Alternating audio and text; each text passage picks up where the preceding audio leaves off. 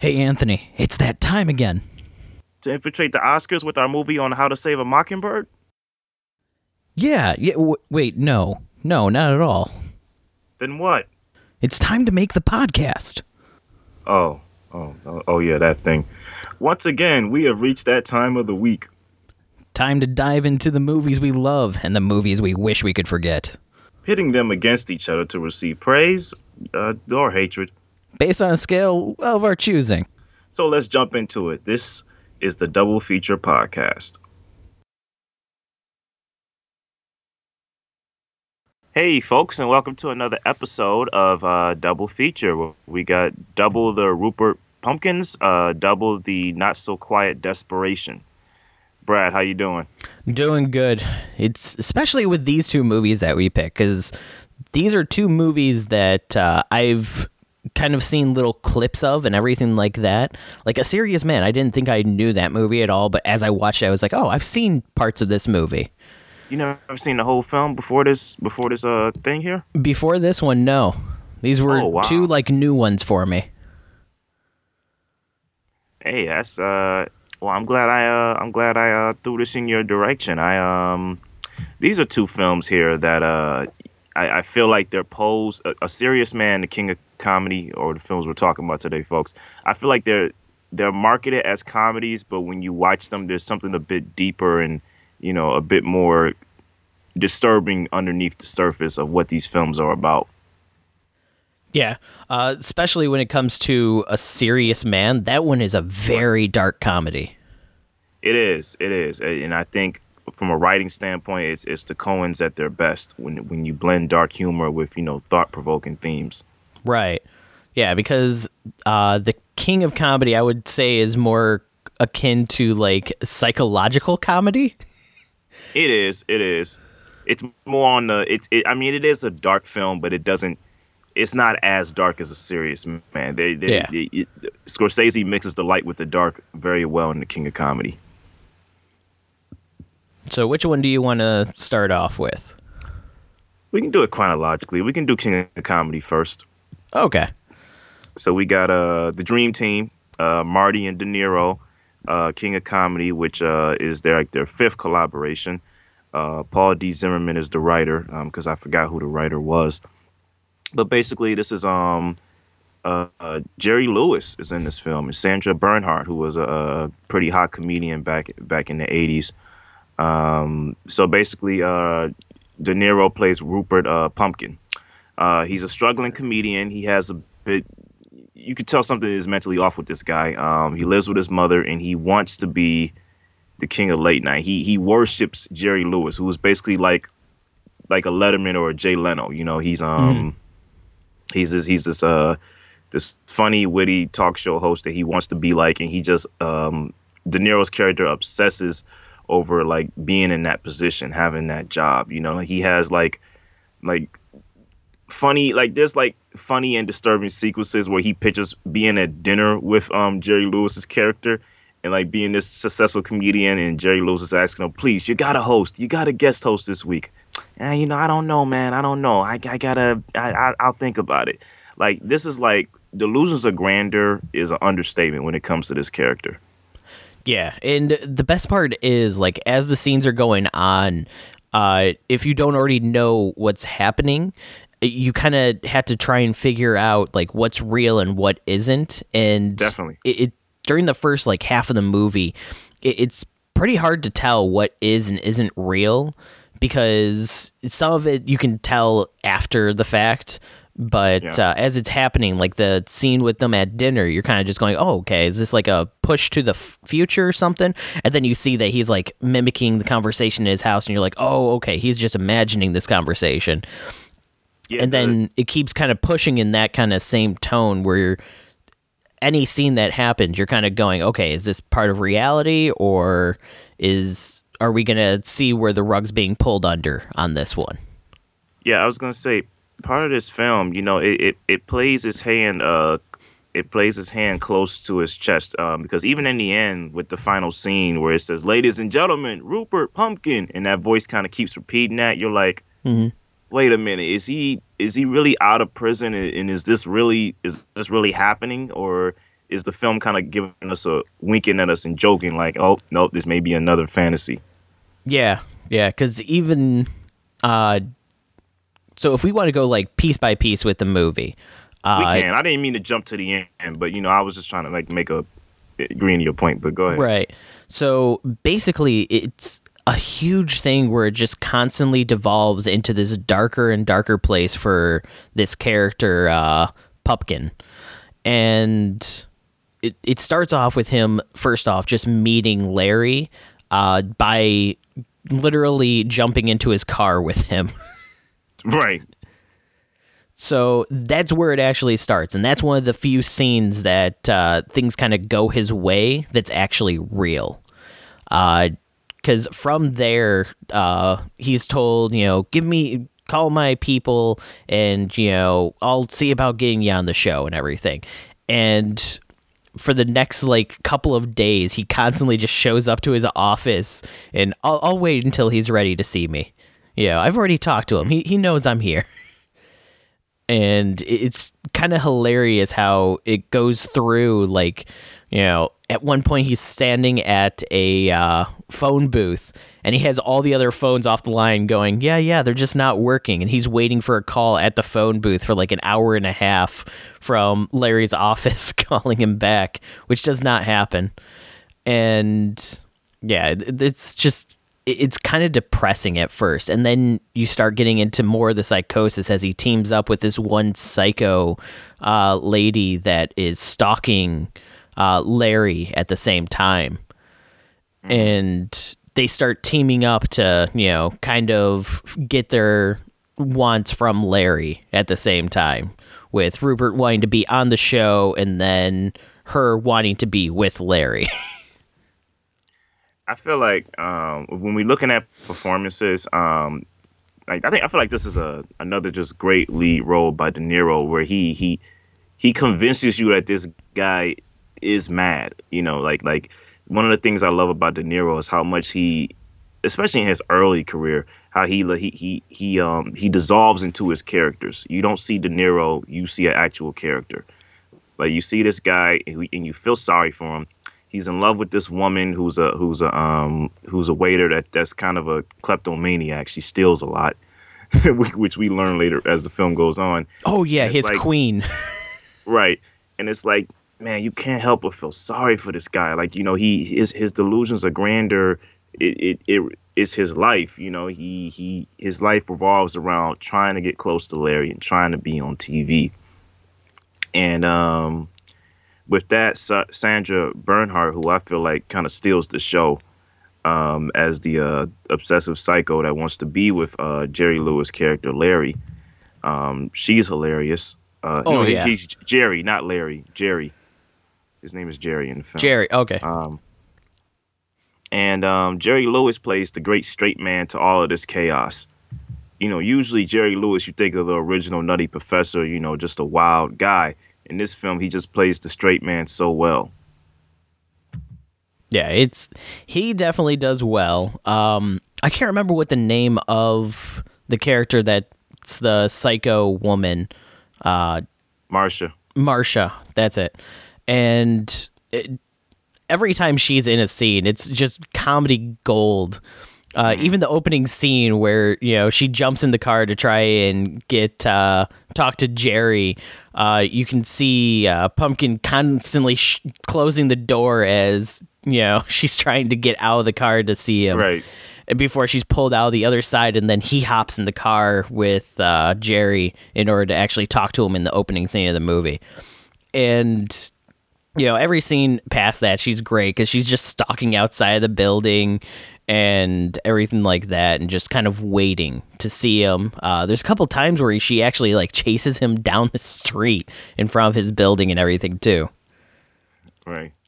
So, but yeah, the ending scene with her is extremely creepy. When Jerry's tied up in her room.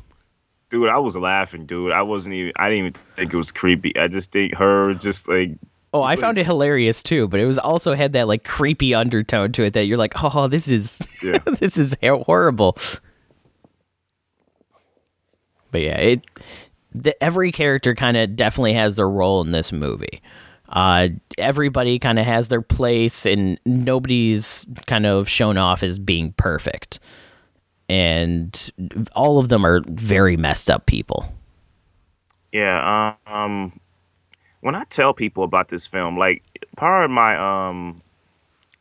I don't want to listen. I like Joker, okay, and we've had our conversation about this. I like Joker, but when people ask me, people say, "Oh, it's one of the most original things I've ever seen." I was like, I mean, that was kind of King of Comedy mixed with Taxi Driver, and people be like, "What's King of Comedy?" And and some people would say that are like, Scorsese fans. Like, this movie really is like an underrated film by the two of them. A lot of people don't know about this film or New York, New York, which is like another Scorsese film with De Niro and Liza Minnelli. But, when people see this film, they'd be like, oh, I get it now. Because it's like De Niro's character in Joker, I think he was loosely based off of Jerry Lewis' character in this film.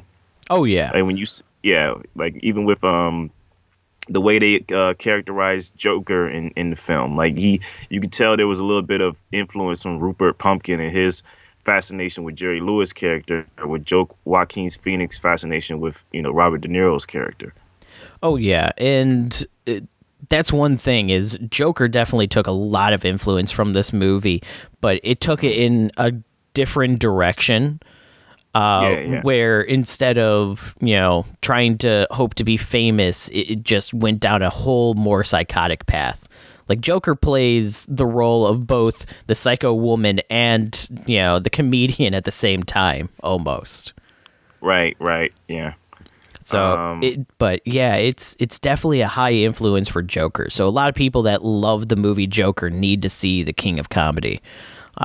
I 100% recommend it in that tone, because I like Joker. I thought it was a great indie film and everything like that. By far exceeded every expectation I had for it, and to know the source material of where like the inspiration for scenes for Joker came from with Taxi Driver and The King of Comedy just kind of makes it even a little bit better in my eyes. Dude, I feel like the best, and it doesn't really have to be for us, but I feel like if people want to see like influence throughout the years in cinema through different films, I would say watching Taxi Driver, King of Comedy, and Joker can show how influence can go a long way in cinema. You know what I mean? Like, and how the same like ideas can be thrown into different perspectives and thrown different ways. Because even though it's the same basic plot, the movies are very far apart in tone and everything like that. I would agree with that. But yeah, I can say King of Comedy is, every scene kind of flowing back and forth between in his imagination and reality. His imagination ones being hilarious because they're so one-sided. I think one of my favorite scenes is when they're staying at his house unknowingly, like when Pumpkin thinks that they were invited to stay at Jerry's house. Oh, yeah. And, Jerry just shows up and there's two people in his house that one of them he doesn't even know. Right. And this is the kleptomaniac girl that they bring along. And she's confused because she thinks that they're supposed to be there. Jerry has no idea what's going on and just wants them out. And I love that scene because it kind of just shows the acting prowess of all three people at the same time, as they're all playing different roles in this one scene where one person's trying to go, no, I am here. You invited me here. One person's going, I never invited you here. And then a third person going, I don't know who to believe in this situation, but I feel like we should leave. It's a perfect balance of comedy where one person doesn't know the other person's hand. I like that scene. I also like the scene where I just love the progression of how he continues to visit the studio office and says like, hey, I got some tapes here for Jerry to listen to. Then he comes back like, how'd you like the tapes? We listened to the tapes, Mr. Pumpkin. We encourage you to keep trying at your stand up. At least the lady was nice. Like, Oh, at least yeah. she was nice. But she was like, we encourage you to keep trying at your stand up, and we would love to hear future material. And here's a guy that, this doesn't fall in line with his expectations of reality. So of course he tries to run around the office looking for Jerry. And it's a scene that plays comedic, but you're kind of wondering how dark, like how far this guy is going to go in the back of your mind. Like for the first time watching this, I was kind of looking like, okay, is this guy going to snap at some point, or is he going to stay at this same level of delusion? Like what would, because I was a little scared for Jerry's character. Mm-hmm. When I first watched this movie, I'm like, I don't know how far this guy's going to go. And the first time I saw this was before I saw Joker. So I didn't know if it was going to go to the extreme where Joaquin said, you get what you deserve, Yeah. blows his head off, or is it going to go something beneath that? But the film, it plays with the tension well. It definitely does. And then you, of course, get to the pinnacle scene where he actually kidnaps Jerry, and you're just like, okay, so what happens now? Right. And I love that his, like, we'll free Jerry if you give me a spot on television is, like, his, what he wants. It's like, obviously he hasn't thought this through at all. Because No, of course. they're going to know exactly where he is and everything. And of course they're going to arrest him right after that in order to make sure that Jerry's safe. And yeah, his ideas and plans are not, planned out at all. It's basically all off the wing. What does, my psychosis think is going to happen? Because he thinks, oh yeah, if I go on, they won't be able to arrest me because my set will be so good. And you also have to wonder during that set, it seems to be going well. Like the audience is laughing, it seems to be going his way. And you think, well, how much of that is reality and how much isn't? Yeah, I agree. Looking at this film, it does comment on celebrity culture and, the dangers of it. I don't want to use the overused phrase. This film was ahead of its time.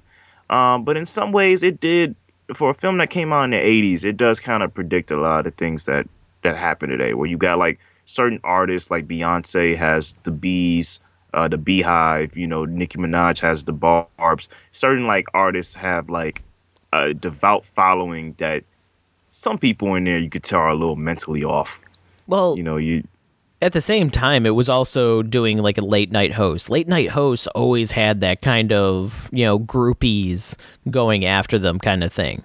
So yeah, I wouldn't say it was ahead of its time. It was doing exactly what it needed, but it was right for its time. But it can also apply to other things now in the current day and age. That kind of mentality hasn't gone away. Yeah. Yeah. Idol worship has always been around. It's always been, to me, a little pathetic. Yeah. Yeah. Yeah, there's definitely people that take it way too far and, will stalk the people. What was the one site that people would use in order to, like, post when celebrities were somewhere and they would use it to track them? And there was a huge Baller lawsuit. Alert.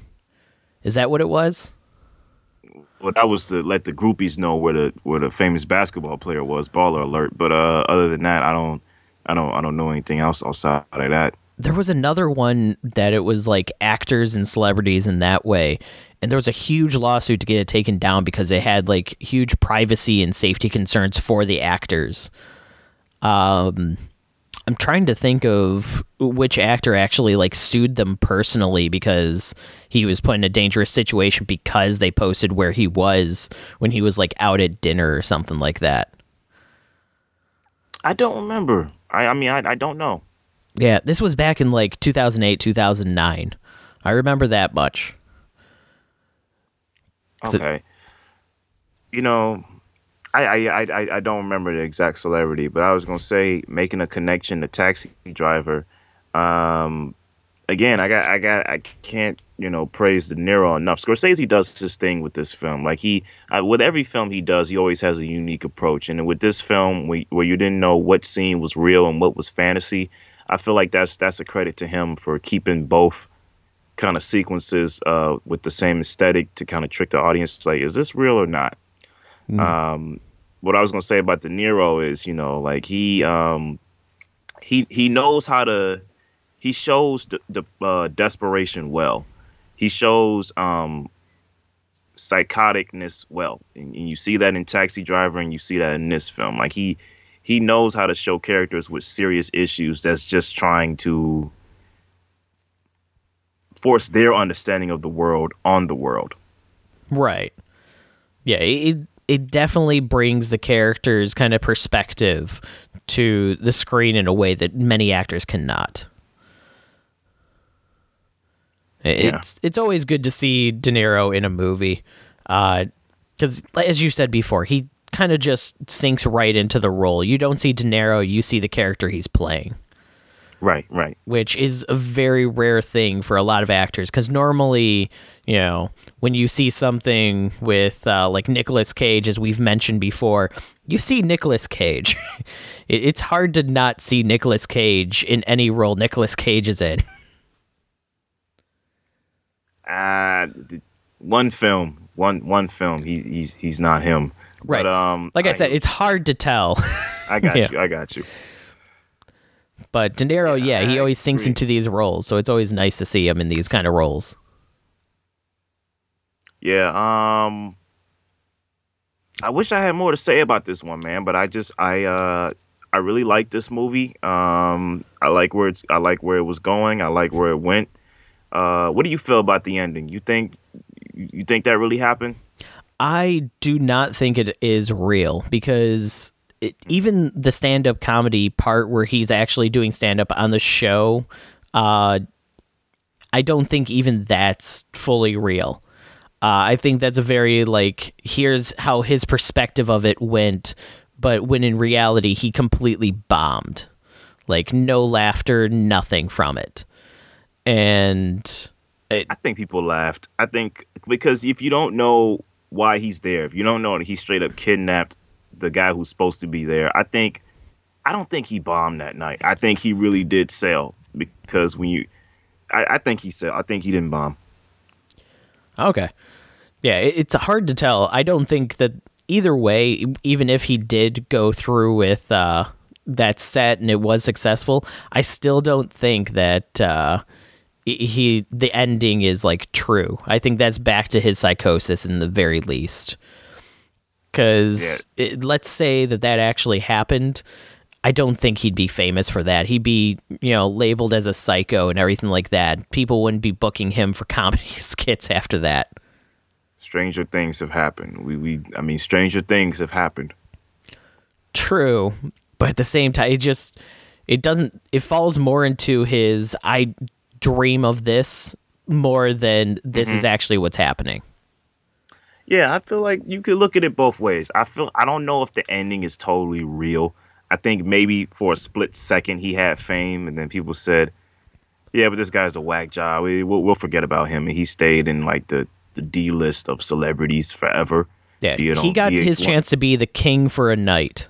That's right. That's what he wanted, and that's what he got. And I think he was hoping that it would kind of splurge into something else, and I don't think it did. I'd rather be a king for a night instead of a schmuck for a lifetime. Is that what he said? Yeah, something like I'd rather be a king for a night than be a schmuck for the rest of my life. I love that one moment he has with his queen, his so-called queen, where he goes to the bar and the detective's with him, and he's like, says, "Look, I'm on TV. See, I told you I was gonna make it." I was like, man, this guy is so sad. Like, the whole film, I just kind of felt sorry for him. Like, and not to say in another world he probably wouldn't succeed at comedy, but it's his mind that stops him. You know what I mean? Yeah. At least to me. Yeah, he values like his comedy way too highly. Instead of going through the normal chain, like he even explains it at the beginning of the movie, most people would go through, and do the small shows and work their way up and everything like that, but not me. I don't need to do that because I know my stuff's good. I wouldn't be here if I didn't think my stuff was the best. You got to put me on your show because I'm going to be the biggest name in comedy soon, and you want to be the person that brings that forward. And he really does think that he is one of the greatest comedians out there. And he doesn't want to work his way up. He wants to jump right to the top pedestal because he thinks that's where he belongs. Yeah. Yeah, straight up, I don't know if I give it a 5 because I give it a 4. It's a strong 4.5. I give it a strong 4.5. Yeah, I think this is a 4 out of 5. It's toning, it's pacing, and everything like that. It's good. I love the movie. It's a 4 out of 5. Mm-hmm. And I'm glad, man. I'm glad I finally got you to watch this, man. I'm always interested to see what people's response to this film is when they first watch it. Yeah, it's definitely a good one. I highly recommend anybody that enjoyed Joker fully watch this one. Because, as I said before, I'd seen, like, little scenes and clips from it, and I knew, like, the general premise of the movie, but I just never sat down and watched it. All right, you ready to move on? Yes, to a very much more depressing movie, A Serious Man. Yeah, man, this movie, I remember the first time I saw this movie, and in this... Like from the opening scene, which we'll talk about in relation to the rest of the film, like to even to its final scene, like this film really struck a chord with me. Like, I feel like the last time that happened at the time when I saw this movie was another Coen's film, like No Country for Old Men, where it's like the moment it ended, I just sat there with my mama in silence, like, yo, what was that? And my mom loves movies like me. But, you know, she mostly tends to like movies that kind of like not dumb it down, but like there's mystery to it. But the ending kind of lays out the mystery, you know, like, you know, it says, OK, all of this happened because of this. Like she likes Inception because Inception, for the most part, kind of explains everything as it goes. It feels like a complete story from beginning to end. There's no kind of ambiguity at the end. And, you know, she likes a little ambiguity, but she didn't like the ending of The Sopranos, just to put that in perspective for you. So when she saw this movie, she was like, that was a good movie, but what was that about? You know, and the same thing for her that left her perplexed made me, you know, fall in love with this movie. Yeah, man, I love this movie, dude. Since it's your first time watching, I want you to break this down. I want you to... So this movie follows... I'm trying to remember what the lead character's name is. I can find it right here. Larry Gopnik. Larry, that's it. And so that's why I was thinking Larry earlier. I was, you know, thinking this movie. Yeah, I got you. So, yeah, Larry is a person that follows the Jewish religion, and he is a school teacher that teaches physics and math. So the movie starts off... Let's actually skip the beginning of the movie. So it starts off introducing... We'll get to that later. Yeah, it starts off introducing us to Larry and kind of telling us a little bit about his life, and, you know... And all of a sudden, just everything starts going wrong at every single point. If I recall correctly, the first thing is his wife wants a divorce because she's seeing somebody else. Right. And everybody he talks to about it is like, oh, it's him? Oh, well, it's a nice man to... good for her. Right. Yeah. They don't feel sorry for him. Yeah, I always love that when he's like, yeah, she's leaving me for Cy, was his name, or... Cy Abelman. Yep, Cy Abelman. Everybody's kind of like, oh, well, good for her. And he's like, she's getting a divorce with me. Yeah, but he's a really nice person. You know, they deserve each other. If she were to leave you for anybody, it should be him. Right. And it shows like where the dark comedy in this is coming from right off the bat. And from there, he ends up getting, threatened by a student to give his grades up by leaving bribery money. And I love when he goes to the parents of the student and they're just like, look, we're either going to sue you for defamation for claiming that our son is bribing you, or you take the money and you give him a good grade. But if you don't give him a good grade and you keep the money, we're going to sue you for, you know, stealing or bribery or something like that. It's like Right. there's no winning scenario for him other 22. Yeah. And what's the one thing he keeps saying to him? The father or the son. He kept saying something to him when they would discuss this. Like oh crap. I know what you're saying. I forget what the line is. Basically something along the lines of, it is what it is, but he was saying it in more of a Coen-esque way. Yeah. It's the same line that he keeps getting brought up in the entire movie, even when he's like teaching about Schrodinger's cat and stuff like that. This is just the way it is, or something along those lines. Because that line continually comes up in different conversations he's having with different people. Right. And it's kind of like the overall theme of this is just the way that things are. It's not, anybody controlling it. It's not anything that can be done about it. It's just how things are. Guess you got to deal with it. Right. And it's every scenario he gets put in just makes things worse and worse for him. Right. And I love it that everything just is a nice, like, slow downhill slope. And then all of a sudden, just the slope keeps getting steeper and steeper as the movie goes on. And he just continually is looking for answers. And then there's an uphill, and then a decision is made. Then all of a sudden, back down again. Yeah, it's a very, like, sad comedy. Where literally you're laughing at the absurdity of everything bad that's happening to this person. And it just continually gets worse and worse. I think my favorite of all the like terrible things that happen is the new boyfriend for his wife ends up dying and he has to pay for the funeral. Oh, right. I remember that funeral scene. I remember it in the speech the guy gave. Where he called him a serious man. And, I remember that. Yeah, out of all the, like, happenstance that occurs in this movie, I still think that's the most hilarious one of, I want a divorce. My new husband died. You pay for the funeral.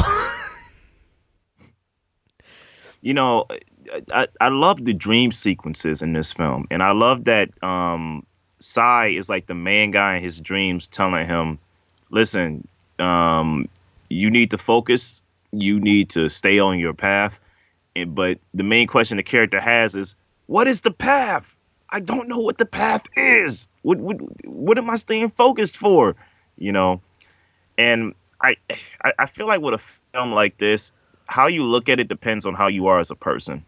Like whether you're optimistic with pessimistic sensibilities or you're pessimistic with optimistic sensibilities. I feel like I lean more towards the former. You either look at life as something that it's something that's a gift that's given to you and you make of it what you will, or you look at life like this is like a whole big bag of nothing and nothing has purpose and we're just here to be here. It all depends on what you are as a character. And the film doesn't give you the right answer. It just says this is what it is, and I feel like, I'm a Christian. And there's a biblical story called the story of Job, which, the Coen brothers, I think, have said that this film is inspired by. And, if you don't know the story of Job, I might paraphrase it badly, but basically Job is like just basically like Larry, pre the divorce, a good guy that has a family, he has wealth, he's, God-fearing man.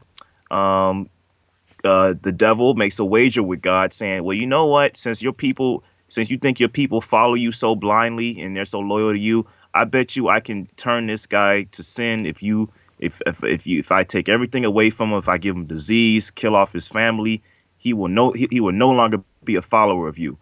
And God said, I don't think that's going to happen. So then a wager is made, and Job just goes through everything terrible that Larry goes through, except 10 times worse.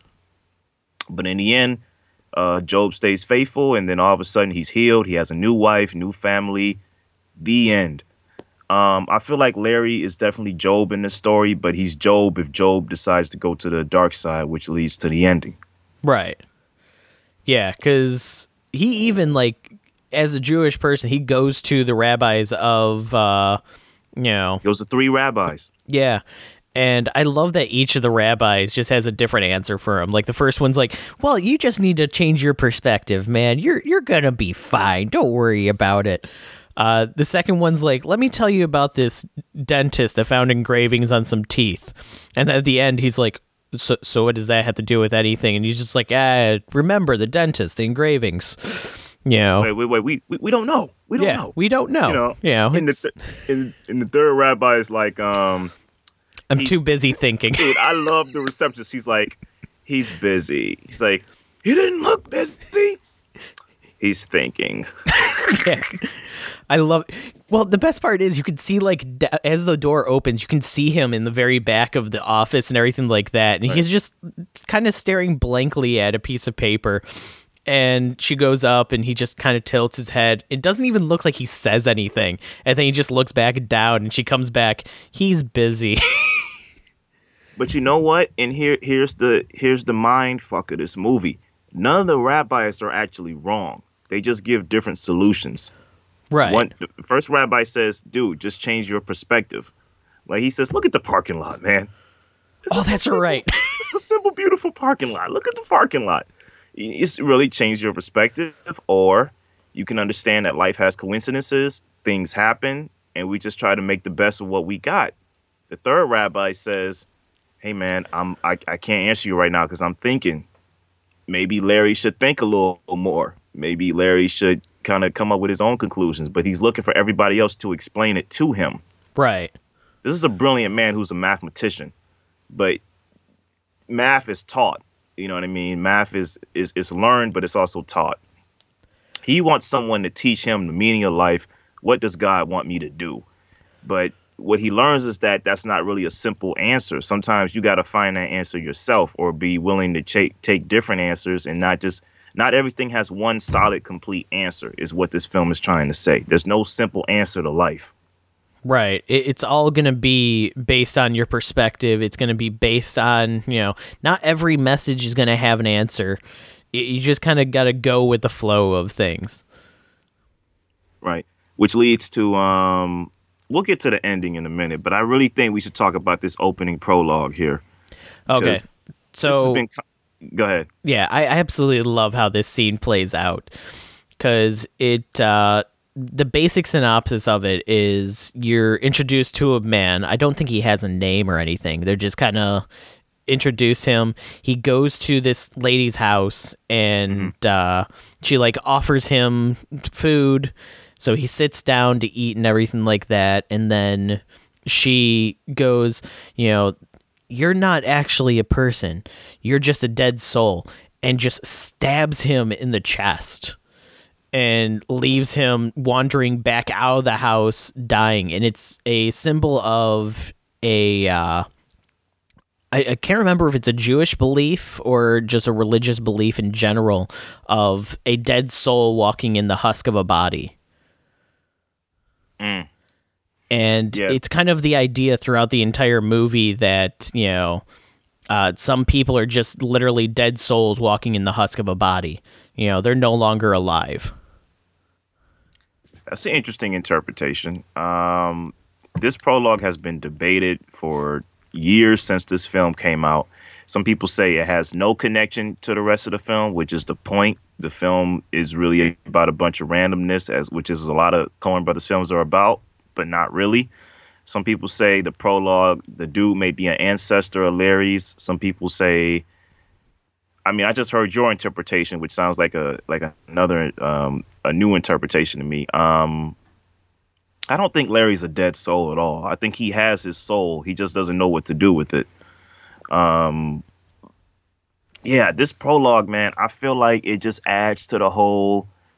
It adds to the whole theme of the movie is that life, it really is dependent on how you perceive it. We don't know if the guy was really dead. We don't know what he was. We just know he just came into the house. Homegirl said, "No, that guy is dead," and stabbed him. Get out of here. Maybe that started a curse with Larry's family. We really just don't know. It's a scene the Coen brothers put there. in with some films where you have scenes that have no connection to the rest of the film or whatever, like we're gonna talk about The Room, where that happens a lot. You know, it gets criticized, but with a movie like this, you know, there is some. There's a reason for it, even if the reason isn't exactly something to do with the movie. Right. The reason is, and I think it's up to you what you think the reason is for. Like, it wasn't just put there. It was written in the script, and it was put in there for a reason. It wasn't to troll the audience. It was to say, hey, this is here. When you get done with the film, come back and you tell me what you think this means. Yeah, I do like the theory that it just is there to show that not everything makes sense, because that is a general theme of the movie, you know, and it does feel like something the Coen brothers would do. 100%. Exactly. I love that prologue so much, and it leads to Somebody to Love, Jefferson Airplane. I love how that song like carries like a thematic meaning throughout this whole film. You're familiar with that song, right? Oh yeah. Yeah. Larry, of course, Larry needs somebody to love, but he needs somebody to love him. You know, he has a son that's, you know, he's going through his little own issues and stuff. He's dealing with this bully that chases him for $20 after school every day. Oh yeah. He got a sister that's like in her room. He has a daughter that's in her room, doesn't, you know, just typical teenager, just don't really care about anything. Larry needs somebody to love him, man. You know, find me somebody to love. Got no feel, I got no rhythm, I just keep losing my beat. Like, the lyrics of this song fit so well with this film, dude. Yeah, with the general theme of everything, because he's losing literally everything in his life, you know, because he's also has his job at risk, not because of just the bribery thing, but apparently he's getting like, the school's getting letters saying that they should let him go and not give him his tenure and everything like that. Right. So he's literally losing everything. He doesn't really have family anymore. He doesn't really have his job anymore. He doesn't even have his moral compass anymore when it comes to the bribery thing. And he literally doesn't know what kind of path to follow at any point in time because of all these circumstances coming to him all at once. And everything's just dumping on him all at the same time. It's great. It's a very dark comedy that does make you think. It's one of those movies I think I'm going to go back and I'm probably going to watch again. Yeah, definitely. I love that. Man, you touched on even his own brother. You know, you could tell something is a little wrong with his brother. You could tell his brother is very disturbed. Especially yeah.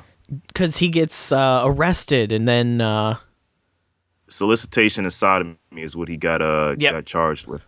And, you know, Larry is basically what the title states. He is a serious man. He's a man that's trying to take life serious. You know, he's devout to his Jewish faith, but he's like, but I'm serious about this. What does it all mean? What does life mean? And, you know, and I think he gets his answers in different ways, but he just doesn't know how to apply it. And you could tell this film speaks to morality, too, very harshly. Like, the moment he changes that grade from an F to a C minus, bing! Hey, Larry, you want to come into the doctor's office? I gotta tell you about something serious with this chest X-ray. Oh, and all yeah. of a sudden, a tornado is coming towards his son's school. Does his son live? We don't know. The guy does end up opening the door. It's a blink and you miss it kind of clip, but you do see in the background that he's legging kids into the door. But do those tornado shelters really work? I don't know. You know, it's just the moment you change that grade, boom, epic decline. Yeah, it kind of just. I like how it's almost like instantaneously, like the F to C minus, and all of a sudden, yeah, we need to talk. And then it goes to the principal trying to like close the doors to the tornado shelter and everything. And it's just, obviously we don't get an answer as to what comes next. What were the results? Were they good? Were they bad? Did they survive the tornado or did they not? But based on like the progress of the entire movie, we can only assume that it's bad. Yeah. because he lost his moral compass. The one thing that was kind of holding him together and everything, he completely lost as well. Exactly. This is one of those films like I remember I texted you before we did this episode, and I was like, "Hey man, the trailer for Adam McKay's Vice, it just nails everything spot on. You know, like the way like it fits the whole just dynamic of Dick Cheney's reign as VP. Whereas when you see the trailer for A Serious Man, where Jefferson Airplane, Somebody to Love plays a very key element in that trailer, it hits everything spot on. And like the film kind of lives up to his trailer, where it's a guy that feels like he's being slammed against a chalkboard over and over and over, trying to understand something like that dream where Cy, slams him against the chalkboard. That happens continuously in the trailer. And it really like shows his mindset. Like, I'm trying to understand this equation of life, but life isn't an easy equation. Right. Yeah, there's a lot of great, I guess subtleties and not so subtleties in this movie. There's a lot of things that it kind of preaches and everything like that, but it doesn't get overbearing with its message because it's still kind of all hidden under this veil of, what does it all mean? Right. Like, was his doctor still going to call him even if he didn't change the grade? Who knows? I mean, maybe positive thinking probably would have helped something. Positive thinking does help you in your life. It does help you. Like, of course, there's not proof, but positive thinking of things can kind of get you the motivation, the psychologically, it can help you. It can. Especially when it comes like coping through different like circumstances and everything like that. Right. And, also just letting life play out as it plays out, which was kind of what the second rabbi said. He says, he had scripture on his teeth, but what are you going to do? What does it mean? It could mean nothing. Just letting things play out the way it plays out is another option too. We're not going to get political here, but with the election, a lot of people had anxiety over who was going to win. At the end of the day, you just have to accept that you're a part of you're living through history, and you can't really determine who's going to win the election or not. All you can do is just sit back and say, well, I voted, and that's all I can do. Yeah, I did my part. Now let's see if, my party won or if my party lost. It's going to be decided by, the majority. I can only control a small fraction, and I did my part. Now it's waiting to see what the final result is. Mm-hmm. But yeah, I can definitely say I loved this movie. It has a lot of nice kind of little like subtleties about it, while also keeping the entire movie kind of a mystery as a whole. It's got a lot of great comedy moments, that you're not so much laughing at a joke, you're laughing at the circumstance, which I love. It's not like a one-liner kind of movie. The movie is going through and you're just laughing at the fact that all this terrible stuff is happening. Like the way that the movie flows and how it just keeps getting worse and worse. And you're just like, there's nothing else that can happen. Oh, he now has to pay for the funeral of her new husband. And you're just like, oh, this is hilariously dark. I love the parallel storylines of Larry and his son. Like his son, by all accounts, he's a regular kid. He's getting in trouble a little bit, but he's still a regular kid. Like he's a little high during his bar mitzvah, which is kind of funny because, everything is like so serious and it's so slowed down. And it's hard for him to like focus on like what's real and what's not. But at the end of the day, he's a normal kid. You got this kid who kind of has his life ahead of him. And you don't know if it's hard to see if he takes life as seriously as his father. He may not, or if he might end up like his father, you don't know. But you see this man who's like in the, I don't know, maybe spring, winter of his life, trying to question what it all means. And you see this young son that's kind of like stepping into his own life, also trying to see what everything means. Yeah. Yeah, there's definitely a good parallel going on there. Took me a minute to figure out the word. Right, I got you. And I even want to talk about the neighbor who he sees, naked sunbathing at one point, and he smokes weed with her. Um, even like even the subtleties of the racial tensions of the time comes out in this one scene where Clive, the son who tries to bribe him to change his grade, his father comes and tries to follow up with another request. Cy's neighbor, the husband of the wife who he smoked weed with, comes out and says, "Is there a problem here?" It showed that you could tell the neighbor didn't like Larry because he's Jewish. Mm-hmm. You could tell he didn't. You could tell he didn't like him, but he really didn't like the Asian man. So he was willing to defend the Jewish man to go against the Asian man. That just showed like the racial patriotic times of that kind of like community in those days, like subtle things like that. Yeah. Yeah, there's definitely a lot of great kind of scenes like that in this movie. And those are some of the scenes I actually had seen like previously for this movie prior to actually sitting down and watching it all. Like him explaining Schrodinger's cat and everything. The rabbi like dentist scene was one that I had seen previously, and so there were a couple like scenes I had like seen before, but seeing it all together in this movie, it definitely all falls together perfectly. Yeah, man. Straight up 5 out of 5 for me, man. This is a film that, the first time I saw it and even like times I've seen it since has always like floored me. And, Roger Ebert once said something about Fargo. This is the kind of cinema that makes you want to hug yourself because of how good it is. Mm-hmm. You could witness such a good movie. What you think, man? It's your first time seeing it all the way through. I gotta say 5 out of 5 because as soon as it ended, I immediately went, I gotta watch this again. And that's, you always feel like you missed something, right? And it's any movie that I watch and it's not me going, I just don't get it. Maybe I need to watch it again to see if I understand it. There's plenty of movies like that, and those are not 5 out of 5 movies. But any movie that I finish watching and I go, oh, I definitely need to watch that again. That was fantastic. There's probably stuff that I missed. I love that. This is another good movie. Kind of the same way that I felt about Kajillionaire. After I watched it, I was like, I got to watch this again. This, Have you seen it again since we last talked? I have actually watched it a second time, and it's just as good the second time for that one. And yeah, this one's a 5 out of 5. A Serious Man just falls into that same category. Yeah, I'd agree. It's a very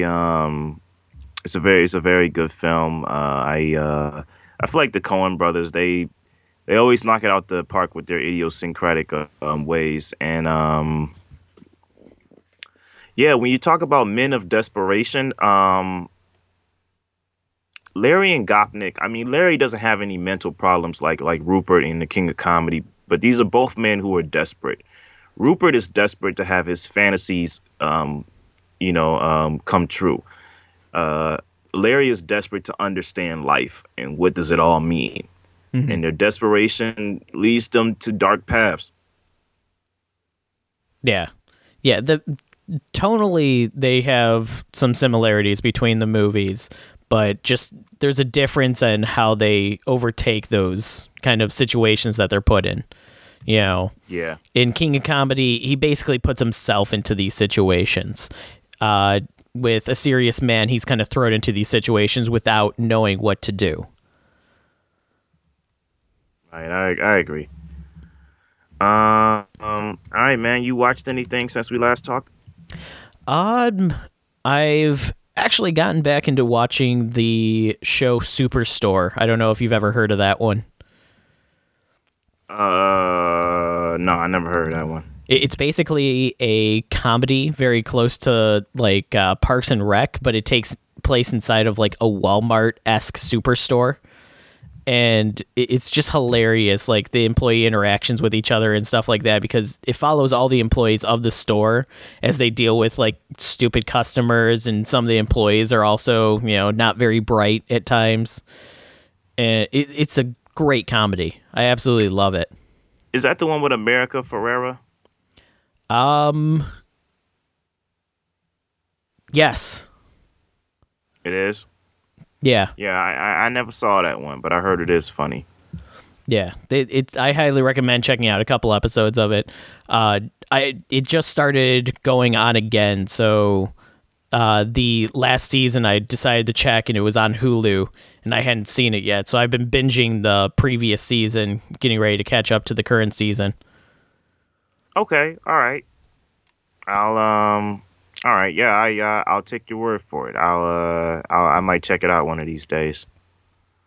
Yeah, if Uh, you liked Parks and Rec, it's basically the same kind of theory, but it takes place inside of a retail store. So instead of getting like the stupid people that are trying to like do stuff with the park and everything like that, you get the mhm. stupid people that like will grab a bag of chips, just start eating it, and then throw it over their shoulder in the middle of like a Walmart kind of scenario. Like, I'm done with this. Oh wow. All right, man. I'll check that out. I don't know. I haven't really seen anything since we last talked. Yeah, no. I was gonna watch The Lighthouse again. Have you seen that yet? Oh yeah, the one with sparkly vampire guy, and Put some respect on his name, man. I can't remember his name right now. That's Robert Pattinson has come a long Robert way from Pattinson. Twilight, man. He's come a long way from Twilight, man. But yeah, I love that movie, especially the fact that it's like all in black and white, and the idea of like what the themes of the movie actually mean. Like, there's so many theories on what the movie There's so actually many means. layers in that film, man. And me watching it again, I haven't got the chance to like watch it all the way through for a second time because I've been busy. But yeah, I love that movie, man. I love the way I think his name is Robert Eggers, the way he made that film. I rewatched The Witch, which was his first film, the other day, and that's a well crafted horror film. I liked it when I saw it in theaters, but I hadn't really thought about it too much since I saw it that first time. So I watched it a second time and said, "This is a well crafted film here." Yeah, I've Have you never seen seen The Witch, but I It's a can. movie. I'll have to check that one out. But yeah, I I think can definitely say that the Lighthouse is like a beautiful masterpiece. It is. It's a beautiful, crazy masterpiece. Um, I feel like one day we could, only if you're up for it. I mean, we could compare. Have you seen Hereditary yet? Oh yeah, Yeah, that's a great movie. Are you a horror fan? not really, but I'll check out like the major horror movies that everybody kind of recommends. Uh, just because everybody kind of goes, "Oh my god, you got to see this one." It's like, okay, I'll see it. But when it comes to horror in general, I don't like seek it out. I got you. Okay, because I was gonna say as far as first features go, Hereditary versus The Witch will be that'd be a good matchup. Some people like Hereditary better for more reasons. Some people like The Witch better for their reasons. You know that's always been kind of a splitting hairs conversation. Um, but yeah, man. I'm gonna try to get through The Lighthouse. I've been mulling over whether I want to watch that film where Josh Brolin plays George W. Bush. I think it's called W. Oh yes, I've been mulling over whether I want to watch that again because I remember watching it when it first came out and I kind of just shrugged it off like, that was okay. But I do like some films that Oliver Stone has made. When he gets political, he can kind of be touch and go to me. yeah, I know. W is one of the movies I actually own on Blu-ray because it's one of the movies that I grabbed from Blockbuster when they were closing. I've never actually Okay. watched it, but I do actually own that one. Oh, you haven't watched it? No, I haven't watched W. All right. Maybe we could have a topic where we talk about, we talk about two films, and we both decide to just watch W and talk about that on the tail end. What do you think? We could do that. We could do that. So we will have a double feature plus a bonus film. Double Both feature plus one. Double feature plus one. That sounds good. So what we got on topic for next film? You looking at the topic ideas? Let's see.